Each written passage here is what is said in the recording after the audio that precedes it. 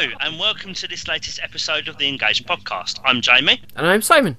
And today we have back with us director Gary O'Brien talking all about his new Star Trek fan film, The Holy Core. Hello, Gary. Hello, how you doing? Good, thanks. How are you? I'm very well, thank you.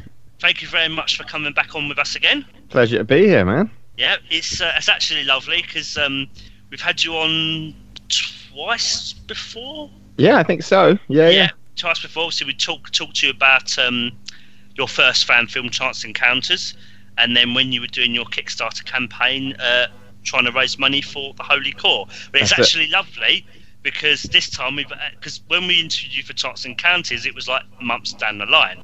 But this time it's quite lovely because we're one of the first to interview because the Holy Core was released only a few days ago. That's right. Yeah, and also we just want to put a proviso of spoiler warning. We are going to be talking about in-depth and plot twists within this episode about it. So if you haven't watched it yet, stop listening to this podcast and watch the Holy Core first. Yes. And Right. Chance Encounter. And Chance Encounter. So. There you go. My long-winded introduction, everything I needed to say. Well, first of all, Gary, just wanted to say, me and Simon, we've obviously watched it. I've watched it twice, I think. I watched it a few days ago, and I watched it today just to kind of refresh myself, before we recorded. We both think it's amazing. We both really enjoyed watching it. First of all, it was so impressive. Just the story, the production, the acting. So first of all, just to say congratulations. You guys have done an absolutely amazing job on it. Oh, well, thanks, man. I appreciate that. Thank you. Yeah, we've. I was looking through the YouTube comments as well, and there's a lot of people commenting saying how great it is and all that kind of stuff, and it's lovely. It must be kind of quite gratifying, all that hard work you've kind of put into it over the months, and seeing it pay off so well. I think it's a testament, really. Yeah, no, thanks, man. Yeah, people have been very kind so far in the comments, so that's always nice to know. So, yeah, and it is quite gratifying. It's nice that people seem to be responding positively. So, yeah, it's good. Yeah, well, I think one of the things, also it's the fact that fan films I think we've discussed this briefly before, but it's kind of been a bit of a change with kind of the way they've been done now, and the expectations have kind of got a bit higher in terms of the production and that kind of thing. I mean, kind of going off of Chance Encounters, I mean, did it I imagine obviously it was obviously really exciting, but did it feel a bit daunting having to follow on from the success of that and we've got to obviously make this I don't know, bigger or better or whatever kind of thing? No, I don't think so too much, actually. I think we kind of knew when we did Chance Encounter, we were just sort of dipping our toe in the water, and we didn't really know much about fan films. We just wanted to make our own film, and it just happened to be a Star Trek one, and that was kind of it, really. But then when it came out and people responded positively to the first film, we were like, oh, okay, that's cool. We can do another one. We can unleash and build sets and do a bigger story and go more into it. And so I think we kind of felt, pretty darn confident that we could do something that was a bit longer, a bit bigger scale in terms of the story and all that. So no, I kind of think I see it as Chance Encounter was the test, the little probe, and then we were like, okay, well, cool, this is viable. Let's do let's really put some effort in. Not to denigrate our efforts in Chance Encounter, but you know what I mean. I think we just felt that we knew we had at least one more good film in us when Chance Encounter was finished. So yeah. Yeah, I think it's kind of building on that success initially. It's kind of like, oh, I've done this. What else can I do? How can I kind of challenge myself? I suppose a bit more. Is that you're in your stride and you've kind of got that confidence to kind of, we can do more with this kind of thing, I suppose, isn't it? Yeah, that's it. Yeah, I mean, we were like, oh, okay, well, if there's a bit of an audience for it, if we can fund a second one, then we knew that we could certainly, do more with it. So yeah, it certainly was a challenge, though. I mean, that's definitely not an understatement. I mean, it's taken, I was going to say it's taken a year, but by some measures, it's taken longer than that because when we first started writing it and all that kind of thing. It's a bit hard to say exactly when you really truly start on one of these things, but yeah, it's you know, it's pretty much taken you know, a year of more or less full-time effort to get the thing from nothing to finished. So it is a challenge. Yeah, definitely. Yeah, go on. So, was you going to say something? I think you're saying in Chance Encounter that it was a script that you modified into a Star Trek script, whereas this was an original Star Trek script from the page up. Did that, I don't know where I'm going with this, but did it kind of change the feel of it going into it? Kind of going, I've got a set clear direction what we want to do with it this time around, or?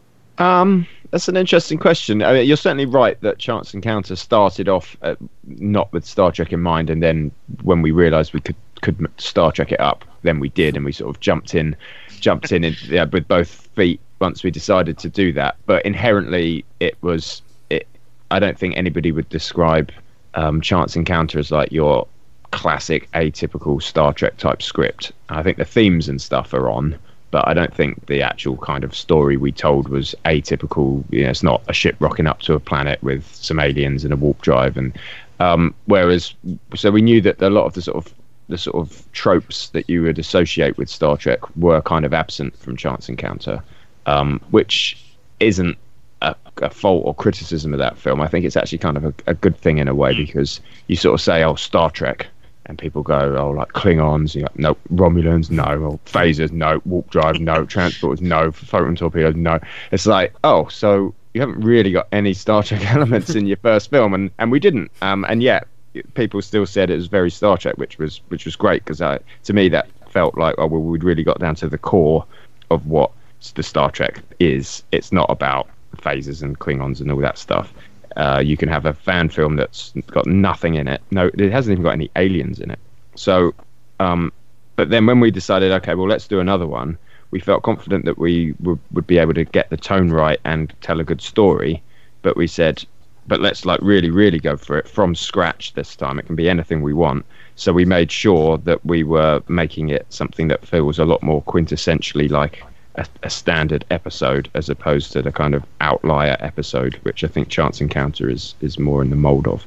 I thought it was interesting what you were saying to Matthew about the fact that because none of the actors were on contract, you could kind of quite easily lose a few, and it wouldn't matter, and it could have much more of an impact. It was much more of a single piece rather than it being an ongoing story. I thought that was a very interesting thing to do, and very strong thing to brave thing to do. Yeah, that's right. Yeah, well, thanks. I mean, at the end of the day, they're written to, you can just do what the hell you want with the characters. Yeah. They're at your leisure, so you can clone them, you can kill them, you can not use them at all. You can do anything you want. So it just makes sense, in my view, to just like wring as much out of each of those characters as you can, and if that means some of them end up dead, well then that's cool, man, because no point not killing them if you can make it more dramatic and interesting if they die, and so that's what I love, because I honestly didn't expect that. I was thinking, it's TNG, they'll all come out of it, because obviously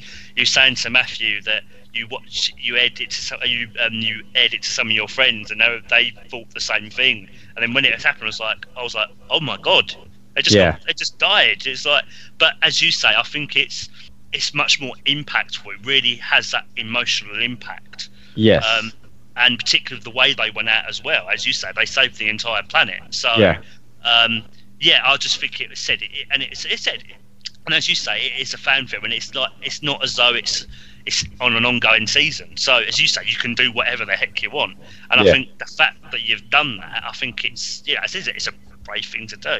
And I think it kind of raises the film onto a whole nother level, kind of like particularly, emotionally and just generally, it really, and again, I was really surprised, but I was impressed because sometimes you have this trope of, you think they died and then they'll come back like for a minute or two. You think, right, no, but I said you stuck to your guns. Yeah, no, that's it. I mean, I was also, it's funny because you're right. I had said previously that I'd watched it with some friends, a little screening, and I knew they didn't know what the story was or anything. And I was watching it, and I could just sort of sense that they were assuming that they were going to get back safely through time back to, and it would all be all right. And I knew that, of course, they don't. So I was thinking, watching the film with fresh eyes, as it were, like through their eyes by being in their company. And I was kind of thinking, man, this film, if they did get back, that would be okay, but it would be kind of like lame because it's only a 30-minute film. They're only missing for like half the film. And I was like, well, it's only like 6.5 minutes left or something. It's like if they just come back and go, oh, phew, that was an adventure, it would have been a bit like, well, interesting, but it would have been a little bit of a pointless little exercise almost in some ways, I think, because it would have just been a bit anticlimactic. It's like, oh, and then they came home. And it's like, well, yeah, great. Yeah, so what? And you neatly avoided the cliches as well, which I thought was kind of lovely. Yeah. The cliche of which again, there's nothing wrong with that. It's fine. I have no issue with that. But again, it's nice kind of you have these expectations, particularly as it's set in the TNG era, and you've kind of subverted those expectations. I think it's really impressive. Yeah, thanks, man. Because it's kind of like when you watch an actual. I mean, obviously we've seen them 1 million times now, anyway. But when you watch a TNG episode for the first time or a Star Trek for the first time, and it's like, oh, this episode, Beverly's got a love interest. You're like, well, I don't think this is going to last more than the episode. You know what I mean?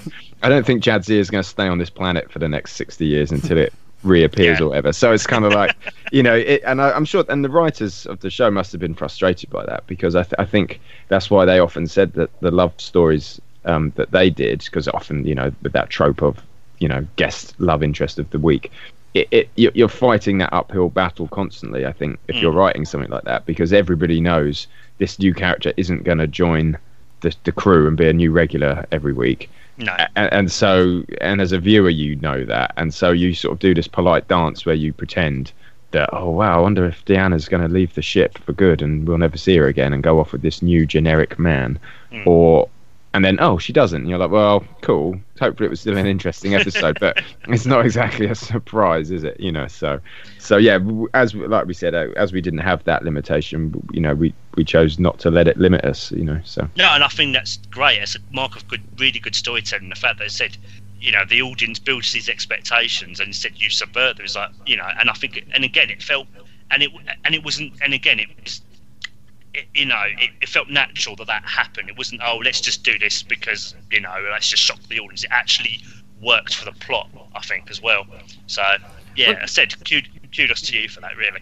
Cool. Thanks, man. And I think the fact that you care about those characters, although they've only been on screen for, 30, half an hour, it attests again to your level of character development that you guys can construct. Because again, it's the second film where we've gone, oh my god, that's incredible, and it's to say the relationship between the two officers, and you just go, it's believable.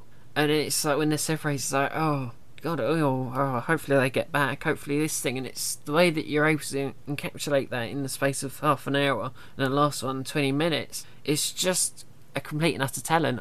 I say, it's like we said it before, it's just incredible. Like, we wouldn't know. Well, thanks, mate.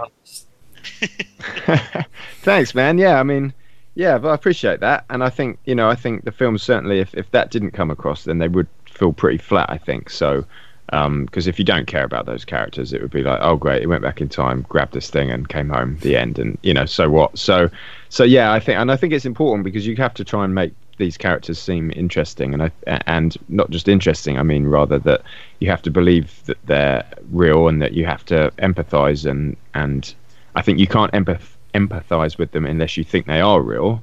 And I think you need to think they're real, and then you can empathize with them. And if you can't do either of those, then it's just kind of like watching something play out. You might as well watch somebody playing a video game, because it wouldn't have much more meaning to it. And so I think I think a lot of that comes down to the actors, because we try and cast the actors as best we can and get good people. I think everybody in the film is really good. Yeah. I think if the performances are weak, though, then you'll never connect with them, because you'll just be painfully aware you're watching somebody acting instead of just losing yourself in the film. And like you say, it's only half an hour, so you can't, you have to be quite ruthless with what the characters, really have to pick over every single little moment of it in detail before you commit to filming anything. When you're writing it, you have to make sure we can't waste anything. Every moment has to be building towards establishing Yeah. the characters and stuff, and then the actors have got to be able to pull that off. Otherwise, yeah, it's just one way or the other. Some element will fail, and it will just not be as good a film when it's all cut together and finished. It will just be like, the writing we wasted.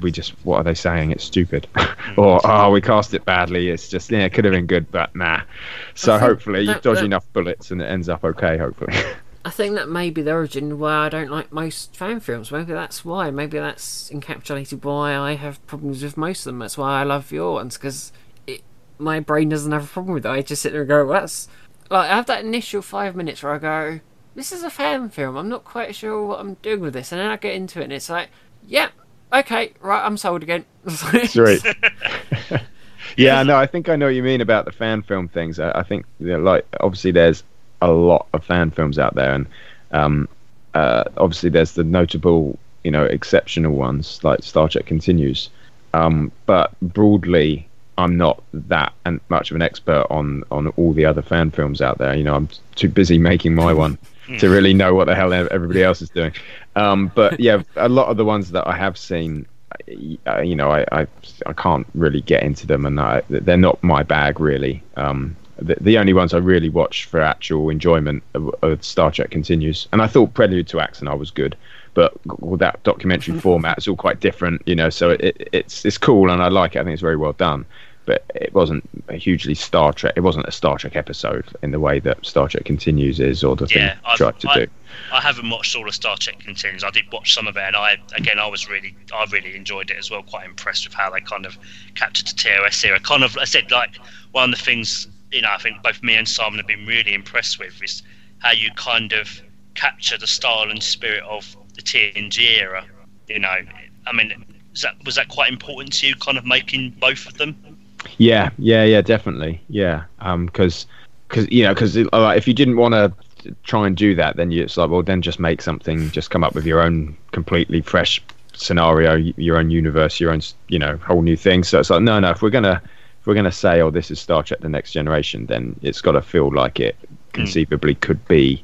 That's, I think, another sort of, I guess, failing sometimes of fan films is I don't know, the captains seem like a bit of a psycho, or the crew are arguing, or there's and I just think, well, it's, I don't know. I mean, I'm glad people make them, and it's certainly not for me to say anything, but in my personal opinion, I can't get into those. I mean, the idea of expanded universes and the fan verse and all that kind of thing is cool, but it's just, I just don't have the time to sit and watch and get into them. But I think that in terms of trying to make sure that we keep it feeling like the TNG shows did, then yeah, definitely. And so from trying to make sure that the costumes were right, not just the Star Trek uniform or the Starfleet uniforms, but even what the other characters are wearing. It's like, well, we don't have budget, for everything. It sounds like you've got a big budget, but then when you sort of go, well, we need to pay this, and this, you're like, oh, well, that's most of the money gone. So every individual element still doesn't have much money, but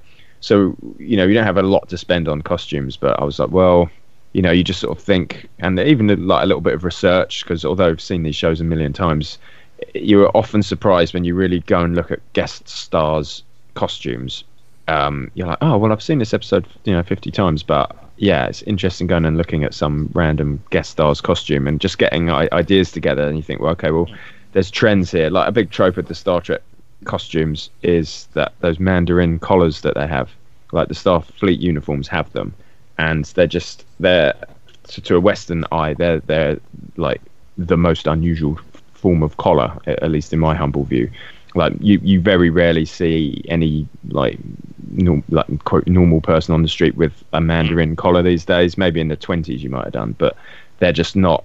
So they look Star Trek-y. So it was like, well, let's find existing costumes that have those Mandarin collars, because they were popular throughout all the Star Trek shows.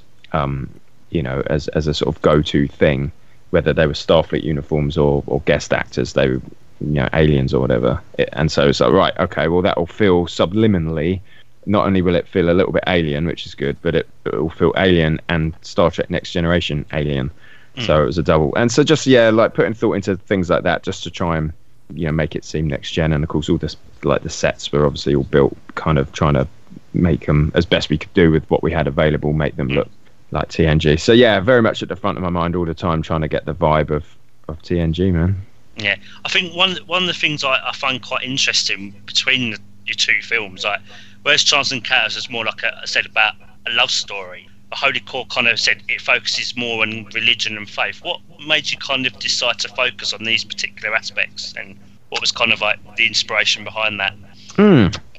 Yeah, it's a good question. I'm not sure I can fully remember why we decided to do it, actually. I think, well, first of all, originally we'd been working on a different idea, and then Star Trek Continues put an episode out. It's the one with John Delancey in it. I think it's What Ships Are For. Oh, yeah, yeah.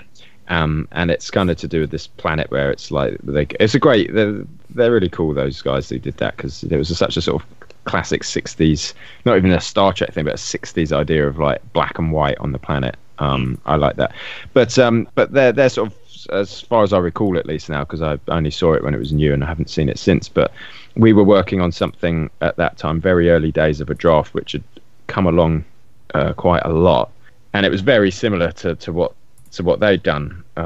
We didn't have a black and white planet or anything like that, but the whole sort of subplot of that episode is kind of like this migrant wave coming from a different planet, I think.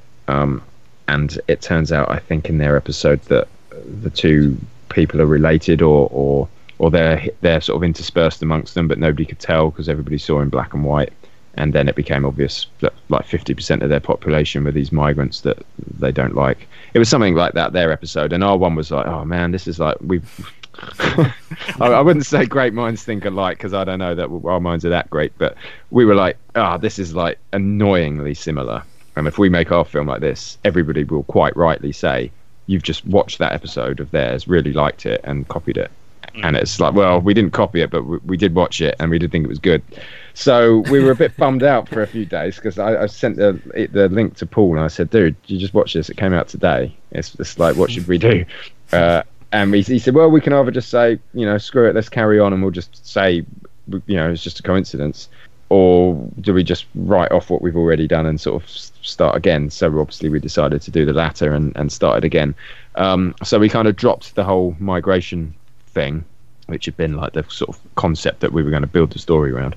And then, I'm trying to think how we ended up with the religion thing. I think I'd read a couple of books and stuff, and they were all quite interesting about, and just broadly all discussing like the Western mindset these days, and people who aren't even necessarily religious. I mean, I'm not religious myself personally, but a lot of stuff I was reading, it was like, as the West, it's becoming more and more secular, and what effects is that having, and is there a value in religion which our modern, more secular Western mindset is missing? So it doesn't necessarily mean you have to go to church and pray or believe in it, but it's kind of like, well, society's formed from like the mud and the squalor into what we have today, and a huge part of that always was a church of whatever denomination or wherever you are in the world. And now I think in the West there's a prevalent concept that we've almost sort of outgrown the silliness of a church, and it's like, well, maybe we have, maybe we haven't, I don't know. But at the same time, we've abandoned the church, but have we replaced it with anything? And do you need to? Firstly, like I don't know if you do or not. And secondly, but if in fact you do need to, in Star Trek certainly, the concept seemed to be, they never wisely, they never really went into any real detail on it. But I think if pushed, they would say that people just kind of adopted art and science and exploration and understanding and that kind of thing. And maybe that is what you can do, but I don't think we at the moment have certainly done that in the West or anywhere in the world. I think you've either got a religion or you've got this kind of secularism, and not on an individual level, but certainly as a society, it's like, do people need some other element in their lives, or so that society can function well or not? And is there basically, I guess what I'm saying is there a value to religion that we've temporarily been overlooking because we think that it's just about silly prayers and things up in the sky, and we've gone, oh, it's not that, we've got science to prove that it's not that. And it's like, well, maybe that's not really what's important about it. Maybe it has like a hidden or a different a different value that's not obvious to us right now. Yeah.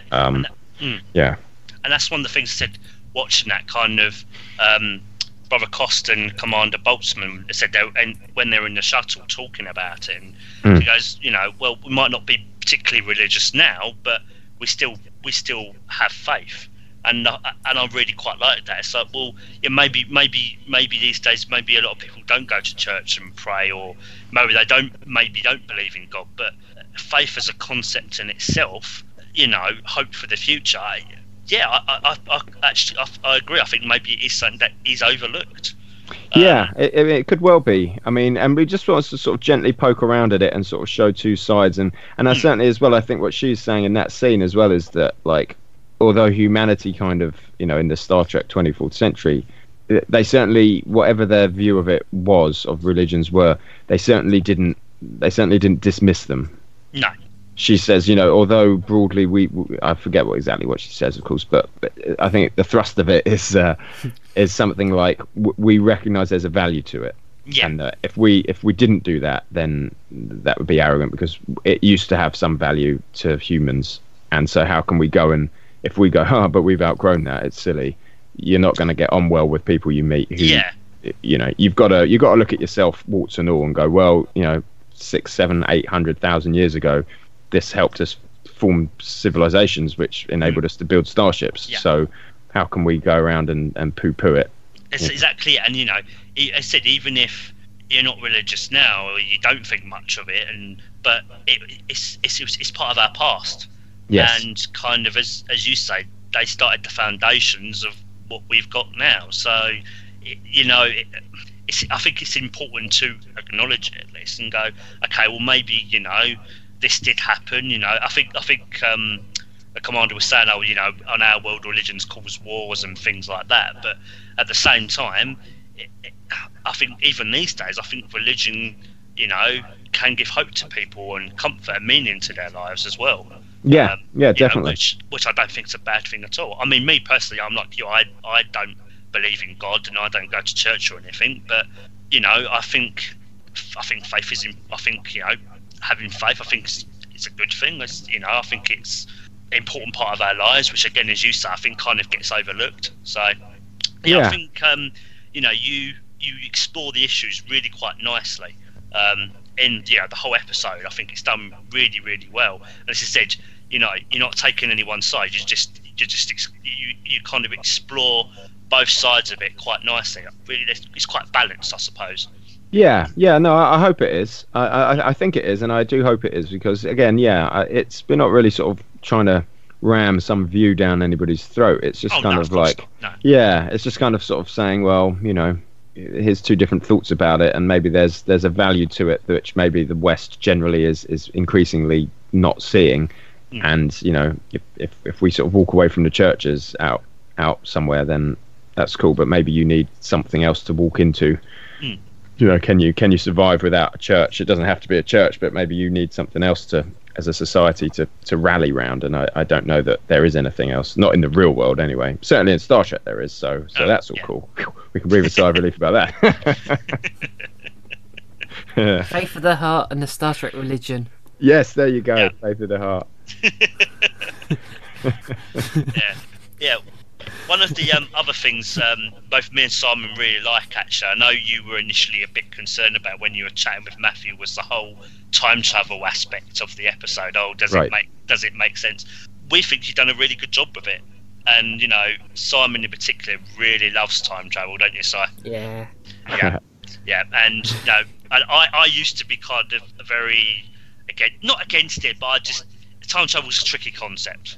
And I've gotten better with it, and I think again, kind of the fact that, as I said, they went, they were the cause of it, which I thought is just again really quite cool. That's the kind of thing Simon in particular absolutely loves. What's the phrase, Jamie? What's the phrase that always comes up? That I always say. Was it predestination paradox? Yeah. Right, predestination paradox, where it's like that thing caused that thing, but it happened in the future, and it's like, wonderful. Yeah. And we just so happen to have the solution hidden over on this asteroid. Yeah. Ta-da! We've solved the planet now. Yeah. We've achieved our mission. Yeah. That was a lovely lovely twist. Just kind of, yeah, we kind of ruined this. Here's Olive Branch, and we're worldwide peace. Yeah, well, it's one way to end it, isn't it? You know. No, but we think you've done a. I think we've done. You think we've done. We think you've done. You did a really good job with that. Cool. You know, Oh, that good, kind man. It makes sense to us anyway. So. Yeah, sweet. Well, I think it does. I mean, we've obviously picked over it, but and you know tried to make sure that it did. But you never can tell. Sometimes you miss something. But I think it's quite good in that it. I don't think there's any loose thread hanging. And also I think that like with a start, I mean, because you know both of these films that I've done have had time travel in, and I think there's a school of thought out there that Star Trek does time travel too much.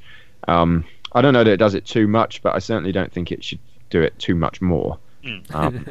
And so I am aware that like both of our films have got time travel in, but I think one of the reasons personally that I like using it is because it gives you the ability to make a situation more dramatic. You can increase the scope and the scale of a situation. Yeah. You know, somebody can have an affair with somebody, and fine, that's an episode of EastEnders, right? But if it's butterfly effect, isn't it? It's that whole. Yeah, but it's like, well, if you know, you can tell a story about a man cheating on his wife, but if he's cheating on his wife, but like he's doing it through time somehow, and it destroys his wife over like her entire lifetime because he's been traveling. You know, it just makes the scale of it. It expands any drama beyond like the normal gamut of human existence, and you can like make something much more dramatic because oh my god, but it's gone all through time. He's been cheating on somebody for like 1,000 years somehow, but it's only like a minute to him, or you know what I mean. And you just think, well, that's better than some bloke in a pub going, "You see my wife again, I'll have you, mate." It's, you know what I mean. So it's a great way of upping the stakes, I think. It reminds me of a Futurama episode, the one where Fry goes back in time and sleeps with his grandma. Right. Okay. I don't remember that one. So he's actually his own granddad, which is silly. So it's that. That just reminded me of that for whatever reason. But I've always loved time travel because it's one of the easiest concepts you can transfer over to people and just go, there you go, they go back in time, that thing happens, then this causes this things in the future, and it's like, oh, I get that. Whereas other things, if you go full technobabble, everyone goes shoop, and you've lost them forever. As time travel, it's not just stuck to Star Trek. It's science fiction. It's it's been around for centuries, and the Time Machine and H.G. Wells and things like that. So it's very universal. Yeah, I think it's something that people. Yeah, it's something that I think the human mind can comprehend. Yeah. You know, it's something that I think we like playing it. We can grasp the concept of it, but we can't really get our heads around the mechanics of it.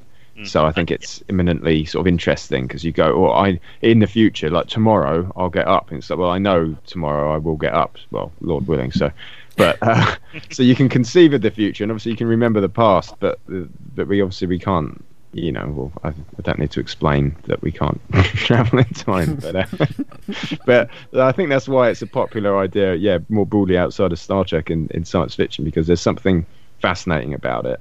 And I think at the moment there's definitely a thing about alternate realities and time travel in overall where it's a kind of a bit of a fad, a bit of a cliche at the moment because you get programs like, well, you did have Timeless, you had Man in High Castle that's kind of coming to an end, all in alternate realities, all roll around time travel, various different kinds, and it's a very interesting thing because everyone's looking at the world going, oh my god, I don't really want to be in this one, but let's dream about another one where it's trying to sort things out and it's a bit more cheerful. Right. Yeah, I think it's that whole thing. Just like, so I think that's partly why, and I think that's how I love time travel anyhow. So it's like already sold as it is, but with it happening elsewhere, it's just like, well, like clever idea, I suppose. Yeah, I guess it's like it's in vogue at the moment. I think. Yeah. Right. Based on those shows you mentioned, I guess it is. And I can see why. I mean, certainly from my point of view, like I said, it gives you the chance to make things more dramatic than they might otherwise be. Yeah. Also, I think it's kind of. I think one of the good things about the films the two films that I've done is that the time travel is kind of. It's not really the focus of the story. It's not like what's that episode of Voyager where Seven is kind of jumping around the ship a bunch of Relativity. times. Yeah, relativity, yeah. So it's not that, because that's God. that's about time travel. You know, Free that whole Captain episode. Braxton's. What Yeah, the hell? exactly. Or cause and effect. The God. time loop. Right. You know, those ones are absolutely. Those episodes are about time travel. Yeah. New Discovery episode as well, the season 1 episode as well. Oh yeah, the Harry Mudd one, right? Yeah. Yeah, exactly. They're very much, this story this week is about time travel, whereas I think with our films it's like, well, the time travel serves as an interesting device to tell a story about something else. You know, Yeah. the first one, it was, you know, this man, you know, meeting his old, you know, his wife in the past, and then this new one, it's a way to tell the story about the religion and the faith and Yeah. you know, the fanaticism, and so it's like a vehicle to tell a story, but it's not like all hinging Centre on of it, yeah. on. And so actually the time travel in our films has been sort of quite simple time travel. It's not these like head screwing freaking, you know, Which is nice. Yeah. I was going to say, I mean, obviously, you know, you've only got 30 minutes, but as you say, it's lovely and simplified, and I can follow it, and it's really quite nice. You know, I mean, I don't mind time travel is more, you know, if it's more complicated, but when you just get like loads of techno babble and it's just like, what's happening? What is this kind of thing? It just, Yeah. it just messes with my brain. yeah. There's kind of like, they can be kind of cool, like concept ideas. Like there's a good film called, I think it's just called Predestination. It's got Ethan Hawke in it, I think.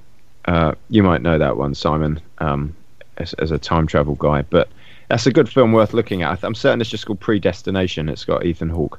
And that one, I mean, I've seen it once, and I remember being sort of impressed by it. It's one of the, to my mind, it's one of the films that does really delve into the mechanics of time travel. It's a very technical kind of film, but it's also got a weird, I won't all go into it, it's got unexpected elements to it which you don't see coming, but that's a film that, again, very much it's there to discuss time travel, and they can be really interesting, but frankly I don't think I'm clever enough to come up with a whole sort of plot about time travel and the mechanics of it. You know, I use the word plot rather than story, because I'm not sure there's really a story there, but you can certainly come up with like, if you could sit down and map it all out, you can come up with like some real head screwy time travel plots, I'm sure. But and I think in my memory, maybe I'm wrong, I should have rewatched it before I mentioned it, but I think Predestination is one that really gets into the mechanics of it, because that can all be really fun, but I think that's more like something to like sit around with some beers talking about, rather than watching as a film generally, because I think, you know, the old thing is, you know, a film, it needs to ultimately have a story and some character into it and stuff, and with the exception perhaps of Predestination, that film, generally if a film or an episode just goes too much into the mechanics of it, it's kind of like, interesting little thought experiment, but I don't really feel there was no humanity in there, you know what I mean? So I think both have a bit of value, but the ones I've made certainly err on the side of like, it's a basic time travel premise in the background so that we can tell this human story. Yeah, on top. And that's one of the things I love about both of your films, the fact that, as you said, obviously I know you're constrained obviously by budget to an extent, but you don't need phasers and big fights and aliens and stuff to tell a good story. You can just have a human story, and you know, some of the best Star Trek episodes are exactly that. Yeah. Telling a really interesting and very touching story that really moves people, and you know, I think both Chance Encounters and the Holy Core do that really well.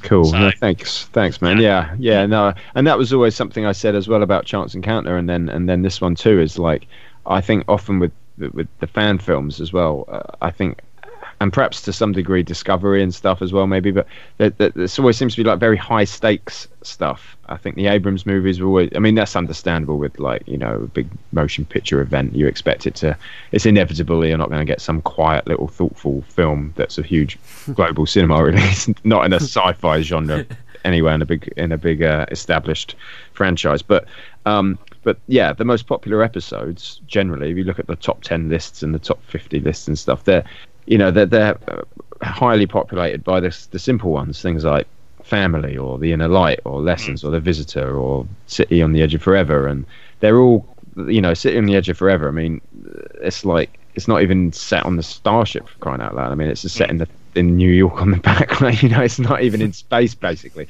And then, yeah, it's like perhaps the best ever episode or whatever. And then the same with The Visitor. I mean, most of it takes place in a living room. Yeah. So and so my thoughts were always like, well, if they're the best episodes, they are, frankly, especially if you've got like a very limited budget, they're the easiest ones to tell inherently, because it doesn't take a lot of money. Like Chance Encounters is like two people sat in the woods, so that's about as cheap as you can go, really. And yet, thankfully, people go, "Oh, it's really Star Trek-y feeling." And yet, I think a lot of times, maybe with Star Trek Discovery at the moment, and certainly with I think a lot of fan films, they try and make it all a big epic. The universe is going to end, and like real high stakes stuff with fleets and battles, and it's kind of like, okay, and they can definitely be entertaining and can work, obviously, and you need a healthy mixture of all story types. But I think if you haven't got much money, then it's like, just remember that you don't have much money, and don't try and tell the sort of stories that need a lot. Try and tell the sort of stories that don't, and coincidentally they're the popular ones, so you can't lose, really. Yeah, one of the things I also really loved watching it was it actually reminded me of my very first days when Simon first got me into TNG, because TNG was the first Star Trek series I ever watched, and those couple of moments when in the Holy Call, when there's a revelation and you have the suspenseful music and then the screen fades to black. Go to a break. It actually reminded me of watching through TNG when that happened. I'll be like, "What the hell? What's going to happen next?" And that just was really quite nostalgic for me. It was just like, "Oh my god!" I literally got tingles down my back because it just had that nostalgic feeling to it of when I first watched through TNG. Right, sweet, yeah. I mean, it's funny, isn't it? Because that kind of like, and when you watch TNG, sometimes they like hold those poses for like so long, like Patrick Stewart on the bridge, and it's like it's like he's just staring for like 15 seconds, and you sort of think that must have been so sort of awkward in a way to film and not laugh or whatever. The camera's like racing into his face, and he's just got to like stare and look all dramatic for like an unnaturally long amount of time. And so in terms of like modern TV, I don't think they would never. I don't think modern TV would do something quite. I mean, maybe they will. I don't really watch that much modern TV, frankly, actually, but it's such a sort of, I don't know, it's of its era, that kind of, we're going to the ad break, big push in on the camera, on somebody staring unnaturally long, and a fade to black with the music just ramps right up. And so, yeah, of course, we were talking before about, making sure that it feels like TNG. I was like, well, you've got to put at least one of those in there, because that's TNG on a rod, a big one of those. So glad you did. Yeah, thanks, man. It was a lot of fun doing it as well, We also had the reuse of the stock shot, didn't you? External space stock shot. You also did that as well, which I loved as well. That's right. Yeah. How many people are going to pick up on that? I know. It's like that trope as well. Like, yeah, exactly. Inclusion of the cricket phaser pistol, which I think we only ever saw in season 1 mostly. Yeah, I think that it still crops up. I think you even saw it as late as like season 4. I think Geordie had one in The Mind's Eye. Is that season 4 or 5? I think that's season 4. Yeah, season 4. Yeah. Yeah, and Wesley used one in The Game. Is that season 4 as well? I think it is. Early season 5, I believe. Is it? Yeah. Okay. But yeah, so yeah. I mean, they hardly showed them at all, did they? They were prevalent in season 1. And then I think the complaint was you can't see the thing. It just looks like they're firing beams out of their hands. Yeah. Look kind of stupid. So they phased them right out. They phased them out. Nice. But yeah, obviously thanks, man. They did still exist though in universe, but they just So yeah, it was nice to show one of them. Well, and also it's interesting you mentioned that because there was the thought, because obviously the villain he starts firing his gun around, and it's like, okay, well, I want our guy to shoot back at him. I was like, well, this is what I talk about. Something about, well, you have to go through it to get the vibe feeling right. We had to put a lot of thought into, like, okay, well, fine, I want to have a phaser fight, and it's justified that we have one for the story, but where does the engineer get his phaser from? And we're like, well, it just wouldn't seem right to have one just he wouldn't be wearing one on his waist, obviously, because only the security guards ever do that. or exceptional circumstances. So we knew he wouldn't have a Type 2 on his belt or whatever. So it's like, well, is there really going to be a weapons locker like right on that table? Like, why would there be one? Like, I don't think there was one in main engineering, and they probably should have had one in some ways, because the amount of times people came in and tried to blow up the warp core. So I was like, yeah, and so maybe a little bit of security would have been, just one little weapons locker in main engineering might have been a good idea. But they didn't seem to have one, so whether it's a stupid idea or not, that they didn't have one on the show, so we can't really have one. So then it's like, well, yeah, I guess he's just going to have a small cricket one, a Type 1, hidden away. And I don't, that was the most elegant solution, because we don't have the time to go into some convoluted freaking thing, because it's like, well, 99% of people who watch it won't care about us going out of our way to explain away a phaser. But at the same time, if we don't put the back end and put all the thought into, well, where's this phaser come from suddenly, then it just won't feel TNG. It will feel contrived, because he could easily just grabbed a Type 2, a big, more dramatic, cinematic looking one, and been firing it. But I think rightly people have been like, oh, that was convenient, or where do you get that from? And it just wouldn't have felt very next-gen-y, I don't think, anyway. And so you can still sort of question, like, well, why would he even have the Type 1 with him? But I think that's like, well, I don't know, but it's better than him having a Type 2. It's more believable. When I was watching it, it never crossed my mind at all. It was just like, okay, fair enough. So, so, yeah. Yeah, and I suppose... Sorry, I was just going to say, and I suppose you could make the argument that as a security precaution, it's like, well, when we've got guests on board in sensitive areas of the ship, you never know, they might go crazy and take it over. True, yeah. so maybe, actually, yeah. Which, lo and behold, they were right. That's the logic. I think that is the logic they did use. I think that's the kind of thing of it. Just kind of, we want to be armed, but we don't want to make it like we are armed. Like, it's the whole point he was making the whole thing. Just kind of, yes, we do have these weapons, but they're for defense than they are for attack. And that's, and that's why they do. And I think it came up throughout Star Trek Next Gen in particular. It's just like, well, we'll just have these hidden away. We won't tell them, but we'll have these just in case. Yeah. We won't use them, but we'll just in case. And because I think it's an unknown alien element, isn't it? Just kind of they could be in it, up to anything. Yeah, exactly. Now obviously we don't know from canon any of this, but to my mind is 90% of the time the crew are walking around the ship, none of them are armed.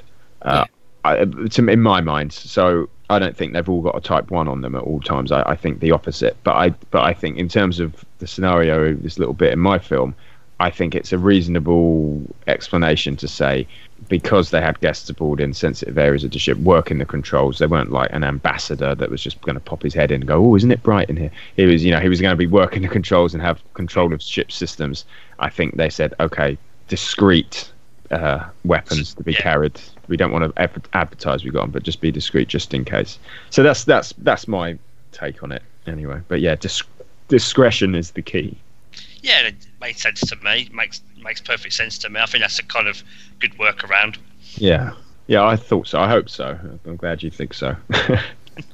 I also love the CGI in it, and I also love the design of all the bridge and all the other compartments you design, because I think it works so well with the Nebula class starship that it's all believable and seamless. It's so believable that you can't tell where it ends and where it begins, which is what you were saying in the lead up to it being released in all the behind the scene clips, where it's like, we've got this set, but we want the audience to believe we've got a complete set here. Like the way you I think you did the view screen looking out over the bridge, that looks totally believable. And I know you only had the science station on the bridge, and I can't see where it is, and incredible. Cool. Yeah. No, thanks, man. Yeah, it was. You're right. We just built the science station. I guess the engineering station at the back, like Geordie's station on the bridge, and that little bit of wall that goes right next to it.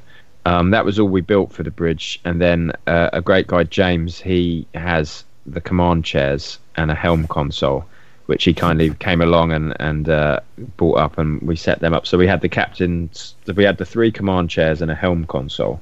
And I built the support for the tactical horseshoe as well. I sort of knocked something up so that we had that behind the captain's chair. But we didn't obviously have the actual horseshoe, but we did have the sort of the column that goes directly behind the captain.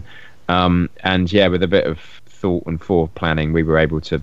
That was all we needed to build in order to do the rest of the bridge, and then the rest of it was CG. And I think I'm quite pleased with it. I think it blends in quite well. And again, my hope is, it wasn't relevant to the story to do like a big sweeping introduction shot of the bridge or something. It's like, well, we're just on the bridge. We don't need to like go, wow, look, the bridge. It's like if every episode of Star Trek made a big song and dance every time they went to the bridge, it would get old pretty quick. And so there's never any intention of like, oh, I have to do this big grand shot of the bridge or be really complicated. It was just like, no, a couple of simple scenes occur on the bridge, so we don't need to reinvent the wheel or go mad here trying to show it all. Just use what parts when you need to. That's necessary to tell the story. That's it, exactly. I was like, well, if I had say we were actually directed, this was a real episode from the 90s and we actually could go on the bridge and film anything we want, I still don't think I'd have chosen particularly different angles. You'd just been like, well, I don't need, there's a guy at the back at the engineering station, so I'll just film the guy at the back at the engineering station. You know what I mean? I don't need to go mad and show the whole set just because we've got it. So that was the mindset behind that.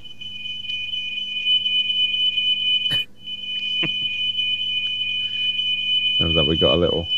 Oh yeah, sorry, hang on. Oh, my end. Smoke alarm's gone off. I was going to say, is that a smoke alarm? Yeah. I think someone's blooming burnt something, probably.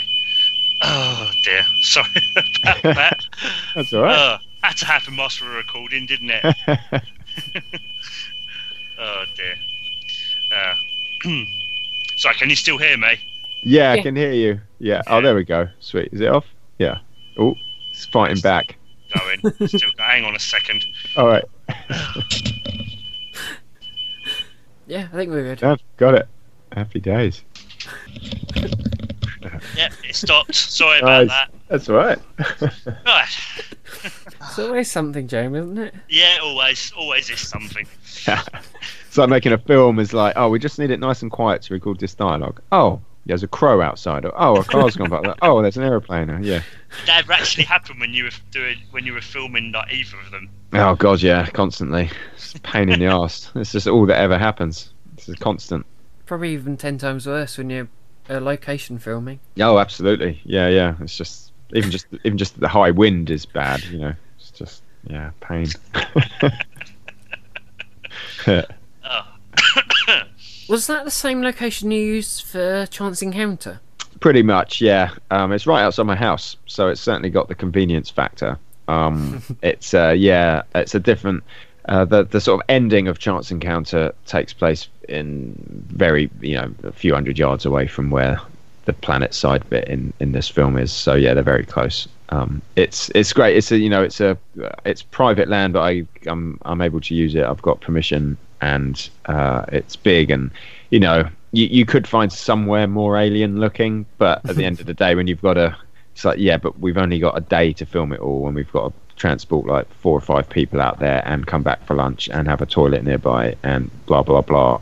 You go, yeah, I think this is alien looking enough. It's one of those things. Actually, funnily, we're thinking about it. We did originally. That was supposed to take place in caves, because that was something I wanted to include. Early on, you sort of think big, and obviously you just whittle away things. And I was like, well, nothing says Star Trek more than some caves. I think caves are in the show almost as much as starships are. There's like every episode has a cave in it, pretty much. So I really wanted. It's a quarry.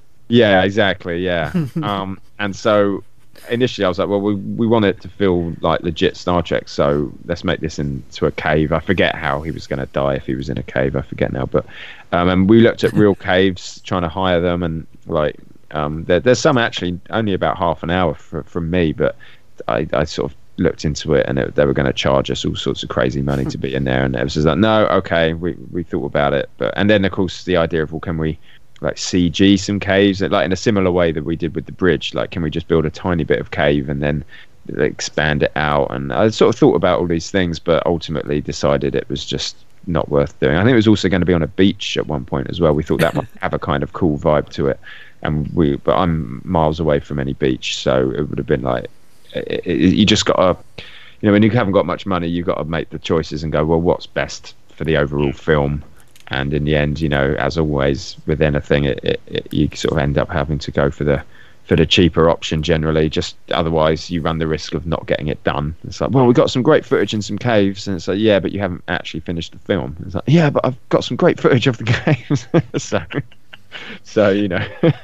It's normal adage, isn't it? If it ain't broken, don't fix it. Yeah, It's that one. It's like, well, last time we might as well do it again. Yeah, exactly.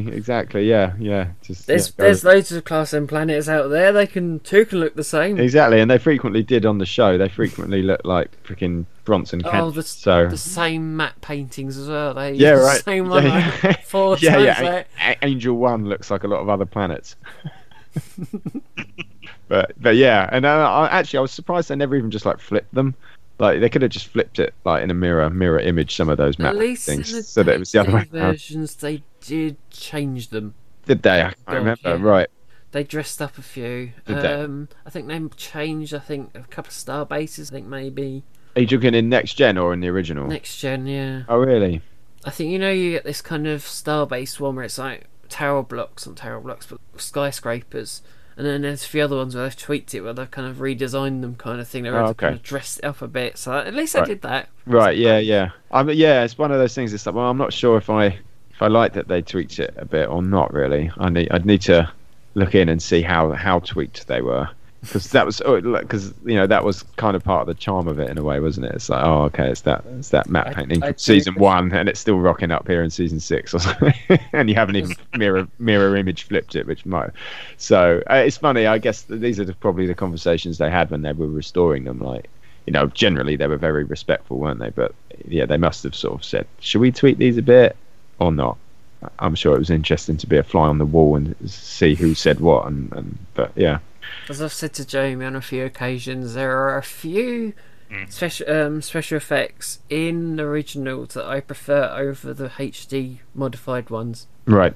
There are a few scenes where I go, nah, I believe the original over the new stuff. I think is the Murasaki Quasar in the Galileo 7. I think it's that.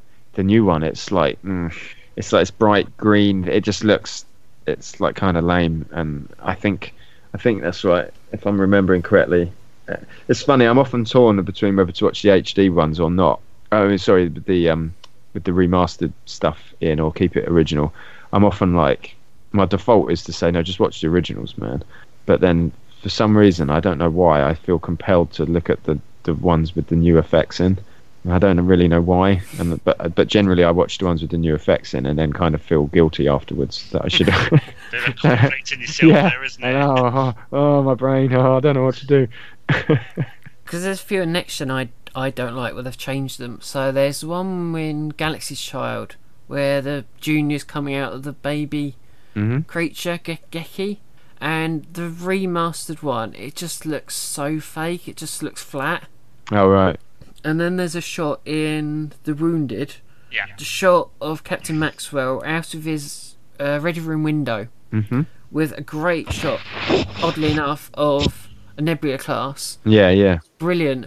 And then you look to the remastered, and it just doesn't hold up, doesn't look as great, and you just go, oh, why did you change it? Couldn't you just cut it out and just log in there? Right.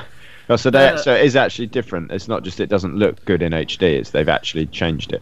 Well, some of them they had to redo them completely because the files that's right. Existed anymore. They couldn't find the film. Yeah. Which is a shame, but yeah. You just sit there and go, oh, no, it's not the same, And it's like similar, I think, with your original series, and you just go, I don't know why it's not the same, but it is the same. But I don't know where it's personal taste, but yeah.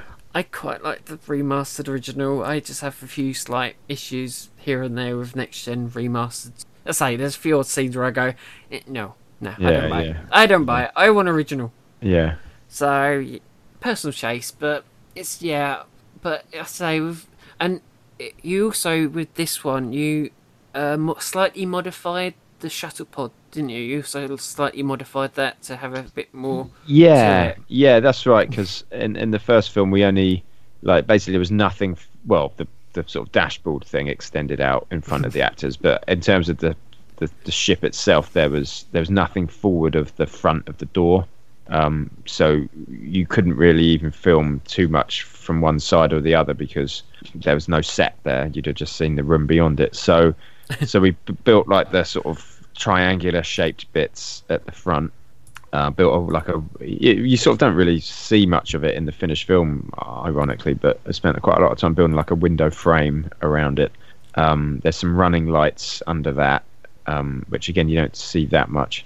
But it's the sort of the irony is that you say, well, I'll just build it, and then when you're actually there on the day, you're like, well, this is where the camera needs to go, and you're like, oh, I can't see those running lights, and you're like, well, you can't like. You got to sort of make the judgment of like, well, how egregious am I here? Do I literally do a camera angle that's probably not the best one just to show off the fact that I put some lights in, or do you just have to bite the bullet and go, no, there's just not the shot you need? So, you have to sort of build the set with the assumption that you'll want to see. You have to sort of say, well, build it as complete as I can so I can find the angle that's appropriate when I need it.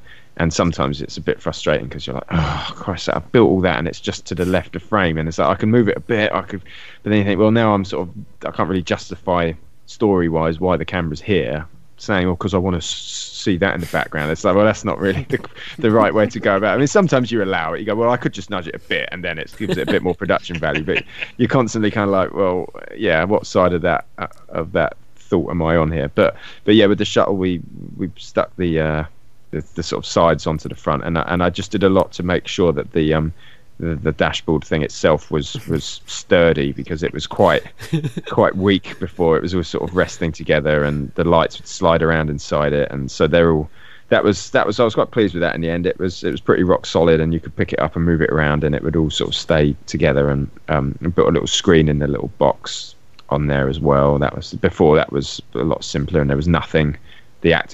There was like nothing on the side the actors look at, whereas in the second film you can, because basically I knew we were going to be in the shuttle a lot more, so I knew I couldn't get away with just the same like 3 different angles, that we'd need to do more. So yeah, and obviously I didn't have to build it from scratch this time, so I could afford to spend a little bit of money just to make it a bit better. And we put red alert lights in the back as well, because obviously this was going to be a red alert quite a lot in the film, so I had to find a way of making some red alert lights. So yeah. Oh, and the seats are different as well, and I think they're a better match to the ones that we saw in the show this time. They're black, and they're slightly more reminiscent of the shape that the ones in the show were, whereas before they were kind of grey and they were quite tall.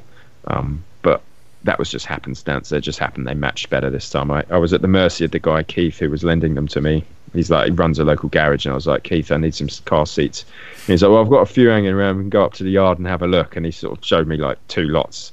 And I was like, that lot, because it looked better than the other one that was available. So, but it was quite a happy coincidence that they don't look that different actually from the ones in the show. So I was quite pleased about that. I think with detailing, I think you're at the mercy of Star Trek fans who are, what's the phrase, very difficult with it, and will give you, like, if you hadn't, you wouldn't hit the end of it. Now that you have, at least it's kind of, well, there you go, I've done it now. You can't complain, like, I've done it as best I can, like as accurately as I can. Just kind of, no, it's all there. You might not sell in the film, but it's all there. I did it all myself. I think because otherwise it's canon and kind of accuracy is. Well, the good thing was as well is that, like, although obviously we're very much trying to make it look like the ones that were on the show, it would be a different kettle of fish if we were said this is set on the Enterprise and this is the shuttle pod Elbaz from this episode. Then it'd be like, well, the seats have changed, but it's not. This is a random shuttle from a different ship that's similar. It can be as similar as we want, but anything that's not the same, it's like, well, of course it's not the same. It's a different ship. So we're kind of it's a different type. Yeah, exactly. Like the Ready Room is clearly based on Picard's one in general shape and form, but obviously it's obviously consciously different as well. So yeah, you in that sense you've got free reign. I mean, I did actually look. You mentioned the Wounded a minute ago, and that scene in the Ready Room. I did actually, right early on, I kind of decided on the Nebula class ship as to be the one, just because it's closest to the Galaxy class one without being a Galaxy class one. I don't know why it couldn't have just been a Galaxy class one. I just think I wanted it to look a bit different. Actually, that's right, because I wanted it to be obvious to anybody from a glance that we weren't going to be casting an actor as It's Captain not a hero Picard. ship. It's It's not a hero ship, but also if somebody just says a Star Trek film, they sees the Galaxy class, they'll think, some people would just assume, oh, they've got their mate with like gold paint on pretending to be Data, and they've got some, woman with dark hair pretending to be Deanna Troi. So I was like, well, if I set it on something that's very similar, but clearly not the Enterprise, then people will go, oh, it must be original characters just through seeing the ship. So that's why I wanted the Nebula class, because it did that whilst being as close to the Enterprise D that we all love as possible. So that was the choice for the Nebula class. And then in terms of like, okay, so what does the Ready Room look like? I was like, well, I looked in the Wounded when we see one, and there's that DS9 episode as well. I forget the name offhand, where they go on one as well. Second Sight. Fenner or something. Yeah. Unfortunately. But yeah, like it was just obviously when they're trying to do it, they're trying to build a whole like starship as a guest sets for that episode, and clearly the production themselves were like, oh, this is a stretch to do a good job on this. And so the Captain Maxwell's Ready Room, it's ugly, man. They use those sort of stock bits of wall that they use a lot, with those kind of ribs, the sort of asymmetric ribs all around it, which just don't look like they'd be really difficult to actually build, and yet don't actually look very nice. It's quite rare actually. It's like I generally love all the like Berman era, next gen era ship aesthetics, the Starfleet look. I just genuinely really like, and yet the irony was, I was like, right, I'm going to build a Ready Room for a Nebula class ship. I was like, right, let's go and like dig out the Wounded and have a look at what it looks like. I was like, damn it, this is like literally probably the only example I can find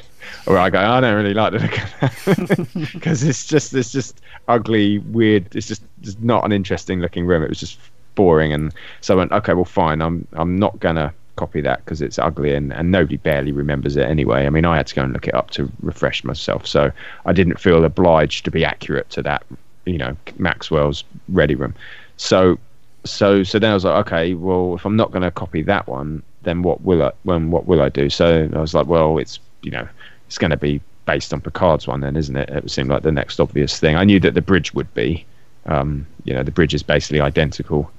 So I thought, well, I didn't want to have a fish tank in there because I thought, well, that seems like a needless complication, and B, I rather think that that's something particular to Captain Picard rather than standard issue. So I thought, what I was trying to do with that set was trying to make it so it wasn't just an endless series of walls, because again, Captain Maxwell's room, it was kind of boring.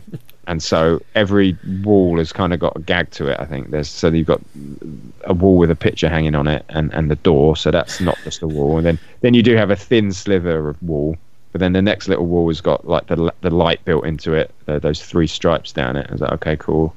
Then the next wall is like the one with the big view screen in it, and then the next wall is basically the replicator, and then the next wall is the window, and then the next wall is got shelves on it. So I was like, okay, great. What I didn't want it to look like was just flat, boring walls, kind of like Maxwell's one did.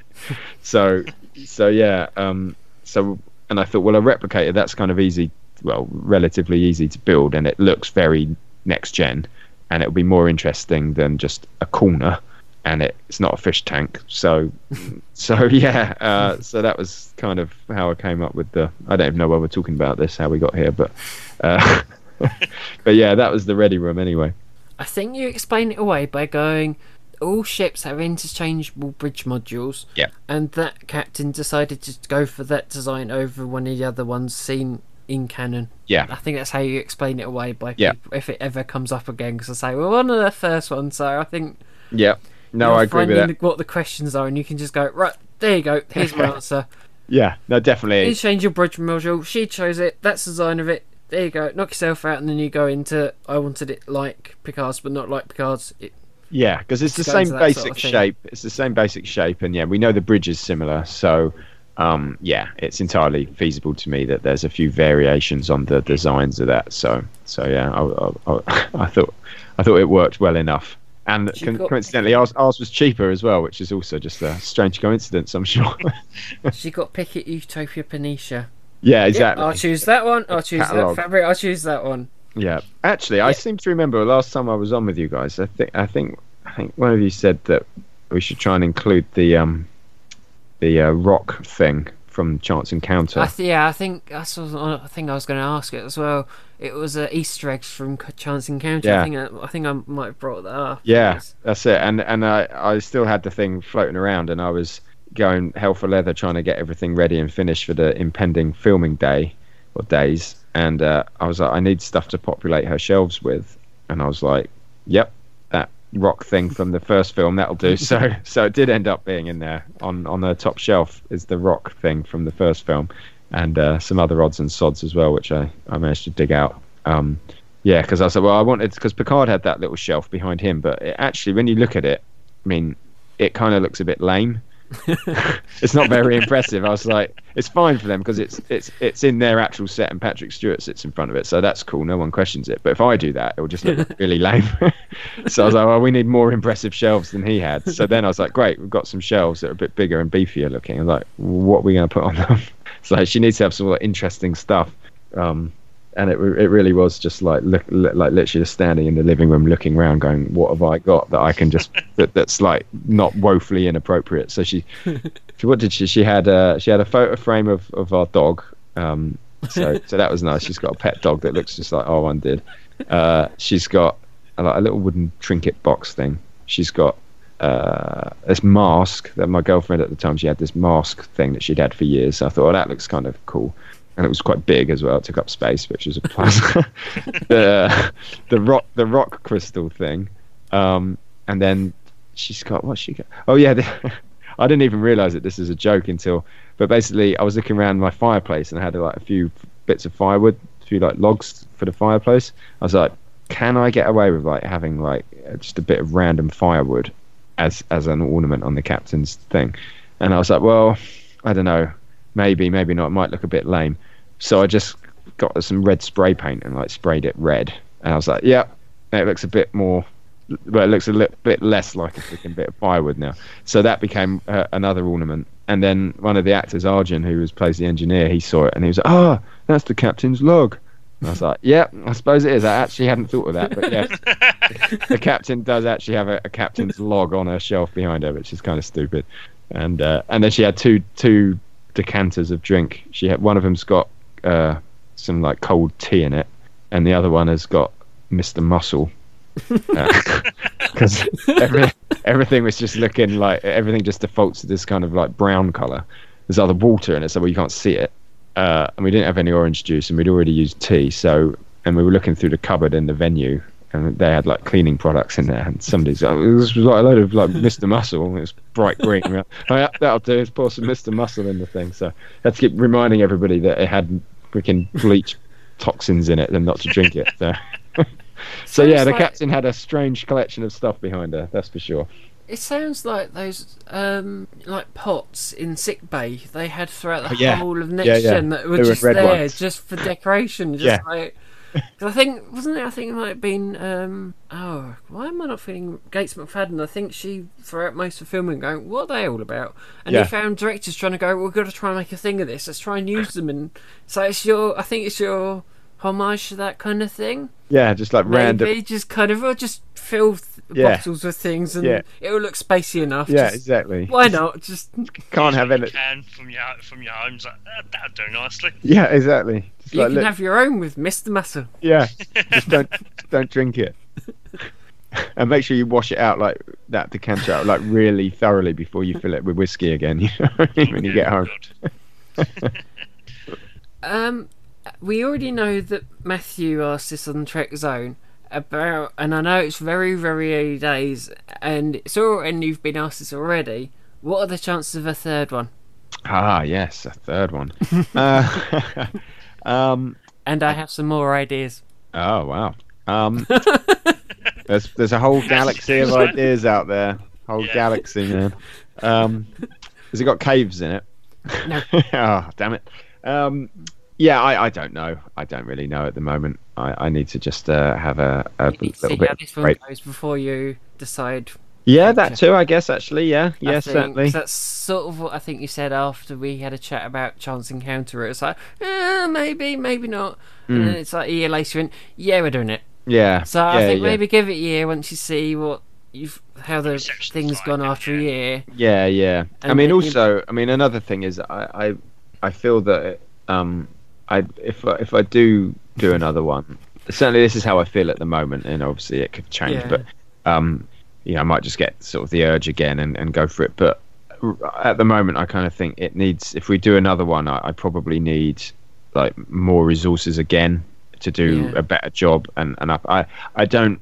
It's a lot of work, and I think unless it's going to be like noticeably a notch up in like production value and the resources we've got, because I'm proud of it and I like it, and I'm glad that people, you guys and other people on YouTube now seem to think highly of it and say it's quite good and they enjoyed it, so that's great, so that's mission accomplished. But it's far from like an exact replica of a next gen episode, so that there's lots of things, a lot of technical things that I would like to improve on it if I could, and it all just comes down to, of course, budget and resource.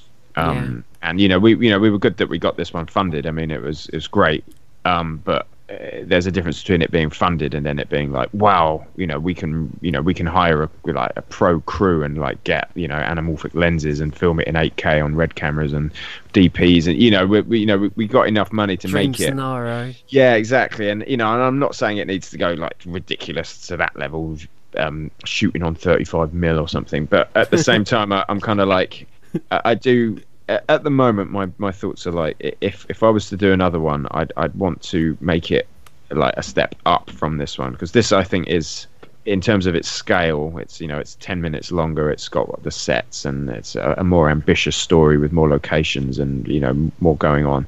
So this one was certainly a step up from the first one, and then I think I've pushed doing it, and I have had help clearly from a few people, but it's largely a one-man effort. It's like 90% of this I've sort of done myself, and so it's like, well, that's a big commitment, it's a lot of work, it takes over a year to do it.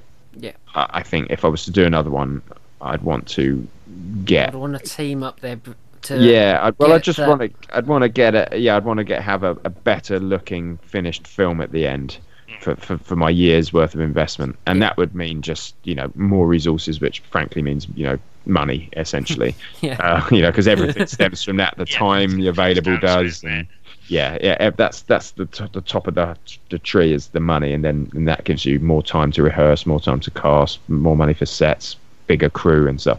So my current feeling, as of right now today, is that another one needs to expand, otherwise it just feels like a step sideways rather than a step forward. So, but who knows, that can all change, of course, but that's certainly my view on it right now. Do you have any future projects, any other kind of stuff that are coming up that you would like to talk about or anything? No, thanks for asking, but you know what, I really don't at the moment. I've just it's just been quite a break, I think, Jamie. I think that's kind of what's in order, I think. Oh yeah, I mean, I do have a couple of sort of like distant thoughts of what might be fun to do. I mean, this is, I'm happy to say, because there's no even idea of whether I will be doing anything next. So certainly I'm happy to put some like rough ideas out, because it could all change. But I kind of like the idea of doing something, how would you describe it?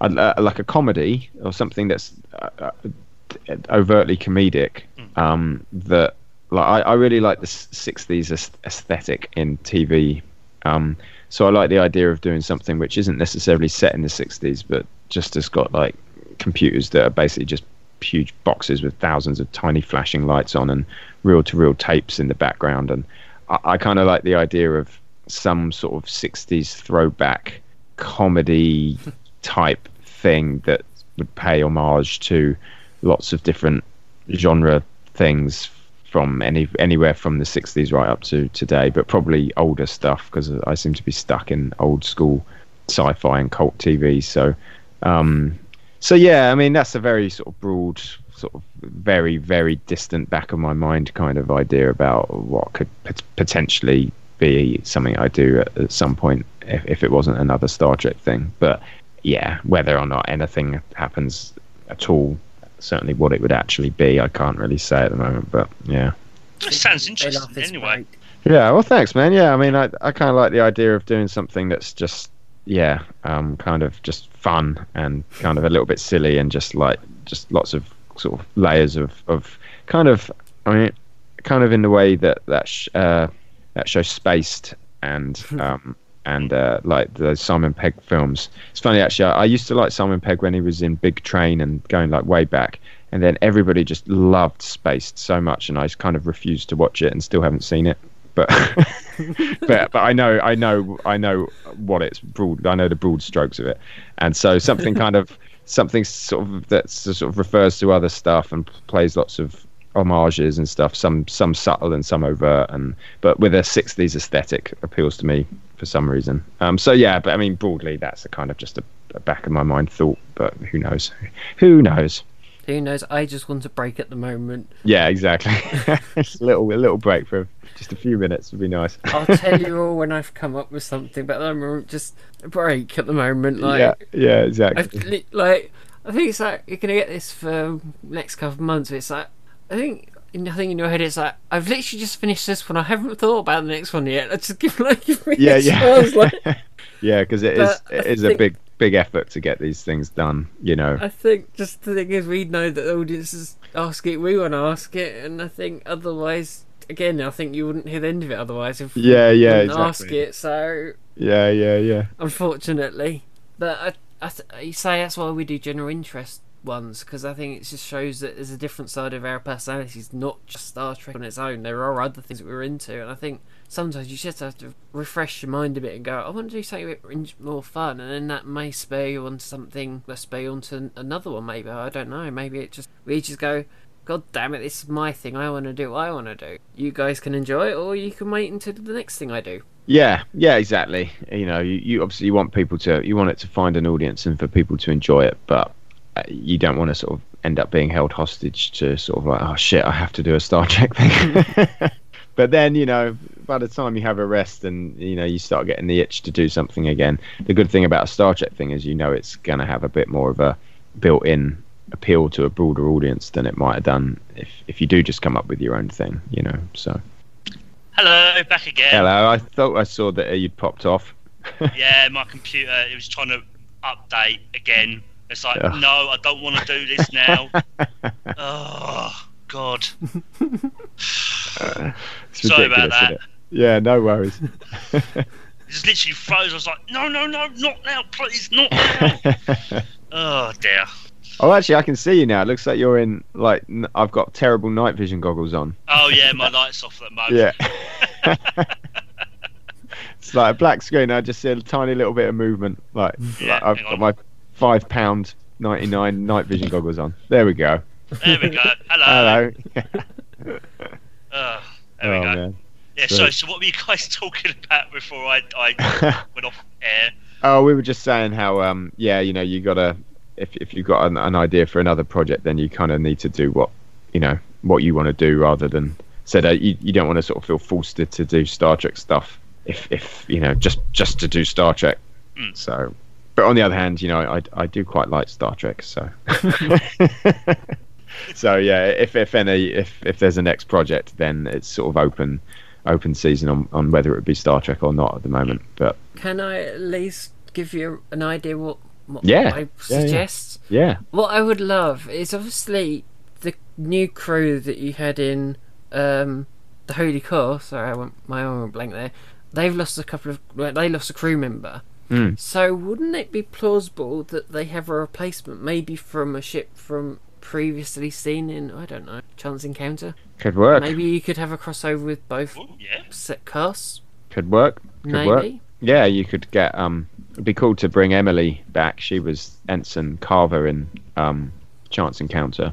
Maybe. She could be. Idea. Yeah, whether or not she'd have gone from ensign to first officer that quick, I don't know. Seems. Well, you do the cinema thing. You set it slightly more in the future and just go, there's been a time jump. Yeah. Or, because only Abrams Kirk can go from ensign going from ensign to commander is pretty easy compared to cadet to captain. So he's got like 2 extra ranks, one on either end of it. That she didn't. So yeah, you could possibly do that. Yeah, I mean, I must admit, my feeling is that I generally kind of want to just write new characters to fit whatever story you have. Because like we were saying way back, it's kind of like, it's not like, we've come up with 7 characters and we have to keep finding ways to shoehorn them into a new episode each week. So, but on the other hand, people do like these films, it seems, and so I guess they like the characters, and so it there's a temptation to sort of get the people back if they're up for it and do more with them. But my sort of instinct is that if we did another one, we would probably just come up with a whole fresh slate of people and new characters and new actors. Just, I don't know, you just look at each one as a new thing then. Yeah, I can understand that. It was just an idea, just like... Yeah, well, it would definitely work. You're right. but- They're one down now, and so somebody's going to have to step in. So, or I even... can understand that, though, but Yeah. it's just some chap going, that's an idea, but it's your baby at the end of the day. And... Yeah. Well, of course, the other thing is that we don't really have any of those sets anymore. They've all been smashed up and destroyed. So it would seem sad to just try and like rebuild those same sets. So why don't we build something new and that's different looking? If we were going to do all that, so maybe they've just been reassigned. I mean, if anything, you'd probably get somebody back. Maybe get Alexa as who was the captain, and maybe she could be on a new ship with a whole new crew, or something. But I don't know. And to be honest, I think there's even these. I mean, I don't know that CBS really cares that much, to be honest, about the real ins and outs of these guidelines. But I think technically you're not allowed to reuse. We've had our 15-minute parts. We've had our full half hour, and I think there's all these rules about we can't reuse characters after beyond that. I mean, honestly, I don't think CBS could care less. But technically, again, you have to be respectful of those guidelines, at least mindful of them.